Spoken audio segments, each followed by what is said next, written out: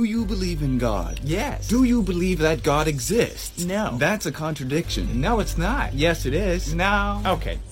Explain to me how believing in God, but not believing that God exists, is not a contradiction. Well, let me ask you, sir.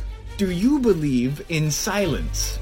You want me to shut up? No, it's a question. What kind of a question is that? It's a yes or no kind of question. Well, I just don't think that a simple binary yes or no is enough to describe the philosophical belief of the concept of silence.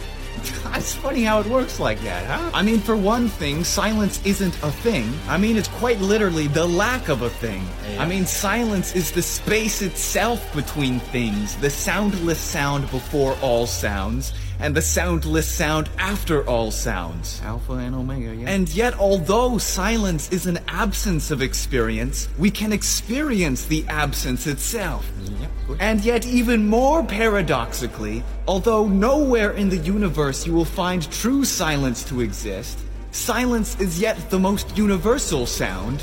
Yeah, Silence cannot be touched or seen, yet it exists within everything.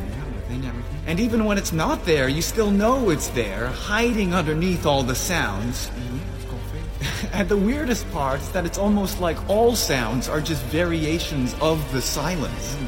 Silence holds all of the sounds within it. It is almost as if silence is the witness of all sounds.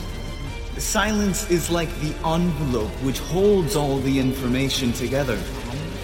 It's so simple, so peaceful, yet it creates the space for all sayings to exist within. Silence is the source of sound, but yet is not a sound itself. Oh, I get it. From the top. Shortcast Club.